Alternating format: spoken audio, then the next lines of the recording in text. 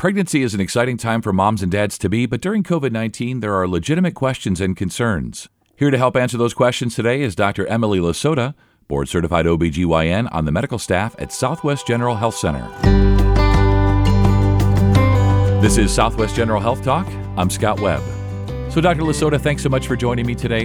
How does COVID-19 affect women who are pregnant? And are pregnant women at higher risk for complications? As we know with this virus, data is emerging every day that is showing us new things that we didn't know the day before. From our current data, what we believe happens is in pregnant women, outcomes are very similar to that of outcomes in non-pregnant patients. There was a case series out of New York City that was published toward the end of April.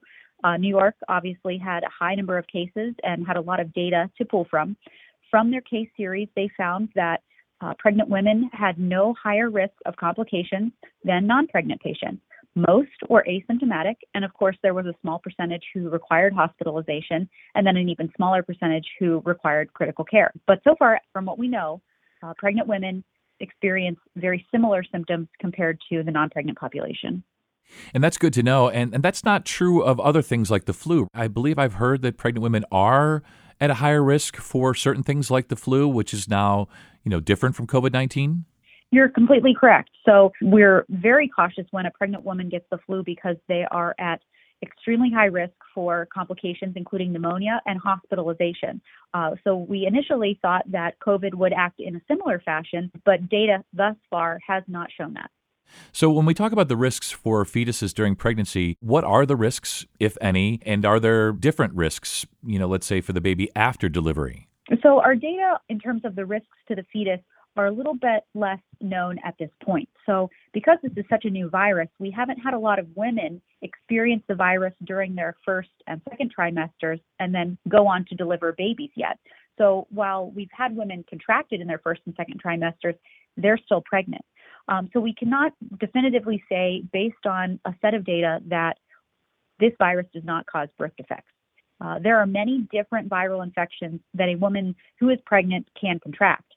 Some of those viruses have no known consequences on the baby. There are other viruses that can cause a wide range of birth defects. So at this point, we don't really have the ability to say it is safe to get the virus in pregnancy or it could cause problems with the fetus. We do know that infections in general that cause a high fever can be a risk factor for preterm labor and subsequently preterm delivery. Very early delivery, especially prior to 34 weeks, could require the baby to stay in the NICU for an extended period of time. So if a mother has symptoms of COVID, including a very high fever, we would exercise caution with that patient. So other than washing our hands, what precautions, should patients take to minimize the risk to mom and baby? So pregnant women should practice social distancing and hand washing, as everyone in society is encouraged to do. Pregnant women often ask if they are working, should they continue going to their job or should they take leave from their job until after delivery. I think this is a discussion to have with the individual provider and the individual patient, taking into account the risk factors of the job. Some jobs are higher risk for contracting COVID, such as healthcare workers, jobs that cannot allow for social distancing. Every employer should be able to provide safe conditions possible, including social distancing, allowing patients to wear masks, encouraging all employees, patients to wear masks. If a patient feels unsafe going to work, if they desire to be off of work, again, that's a discussion to have with the provider and then an agreement to be made with the employer. Pregnant women should minimize trips out of the house. They should use delivery services, curbside pickup services as much as possible. It's very important also that other members of the household practice the same precautions that I'm recommending. So a patient's partner or children can bring the virus home. So they should also wear masks, wash hands, do social distancing. Complete social isolation is recommended by many physicians starting at 37 weeks of pregnancy or 2 weeks prior to scheduled delivery. This could minimize the chance of having COVID at time of delivery. Obviously, with pushing or labor, maximal respiratory effort is required. So if there were any respiratory complications of COVID, it would make the pushing, breathing very difficult. So that's one difference between pregnant women and non-pregnant women, is we want them to do complete social isolation around 37 weeks. Telehealth has been sort of inching along for a while now in healthcare, and I think a lot of what's held it up, of course, has been insurance companies and their unwillingness to pay. But under the current guidelines and current circumstances, it seems like telehealth, telemedicine is really catching on, and maybe that's one of the good things that can come out of this is that, the entire system will start to embrace it. But is it appropriate for pregnancy? So telehealth can definitely be incorporated into pregnancy when done at the right frequency and with the right patients. So telehealth is great for discussing symptoms and going over medications, just mostly for discussion. There are some things in pregnancy, however, that cannot be assessed via a telehealth visit. So as most pregnant women will know, every time they come into the office, we have them leave a urine sample so that we can do a urine dipstick to assess for signs of infection, protein, or glucose. We get their blood pressure. We get the baby's heart rate. I measure the fundal height, which is to the top of the uterus, to make sure the baby is growing appropriately. And then, of course, we discuss symptoms. I order lab tests as necessary. Some of those things do require an in-person visit. However, in a patient who is low risk for complications, I encourage telehealth visits, and it makes it even better if a patient can provide some of that information over the phone. So if a patient has a fetal Doppler at home, they can get the baby's heart rate and tell us what it is. If they have a blood pressure cuff at home, they could take their blood pressure, tell me what it is. If they have a scale, they can weigh themselves and convey that information. And if they have urine test strips, which can be bought online, they could dip their own urine and tell us what it shows. Again, none of these are absolutely necessary, but it can aid us in perhaps doing every other visit virtually compared to an in-person visit, which would reduce their risk of contracting COVID and make us all safer. Now, for telehealth, sometimes that is not appropriate for a patient who has a history of problems with their blood pressure or problems with baby's growth. This is a case-by-case basis, but it's definitely an option for the right patient.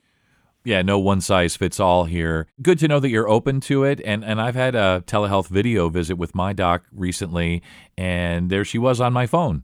I could see her and she could see me, and it was just the coolest thing. It's like, why do I have to drive over there, put it, with the mask and all of that? Well, I could just sit here in my family room and talk to my doctor. Like, it was really cool. So glad to know that you're open to that, at least every other visit or however it would work for patients. So I want to circle back around. You had mentioned labor and the delivery experience. Is that going to be any different during the age of COVID-19? So a lot of people do ask me, how is having a baby at Southwest General going to be? So a lot of people picture their family in the delivery room, their parents, their in-laws, their partner, their support person, a doula, many people in the delivery room. No one really pictures having a baby with masks on and, in the age of COVID. Well, what we're trying to balance at Southwest General is letting women have a nice, calm, relaxing as much as possible delivery experience with one support person, and us doing it in a safe environment as to keep the mom safe and the baby safe, as well as the staff at our hospital. So currently at Southwest General, we are allowing one support person in the room at time of delivery. That can be a partner, a boyfriend, a husband, a mom, a doula, whoever a person wants in the delivery room. And yes, they can cut the cord, so there will be someone there with them. In terms of other visitors, we are not allowing any other visitors to visit the mom or the baby after delivery. So that one support person will be the support person that remains with mom during her postpartum course.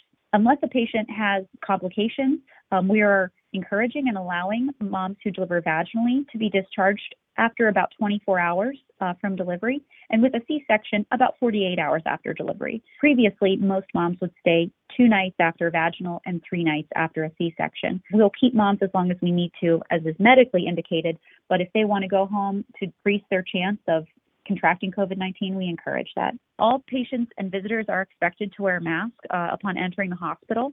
Obviously, during labor, moms will have to drink as they get out of breath. When experiencing contractions and pushing, they will be breathing hard, so masks can be removed at these times.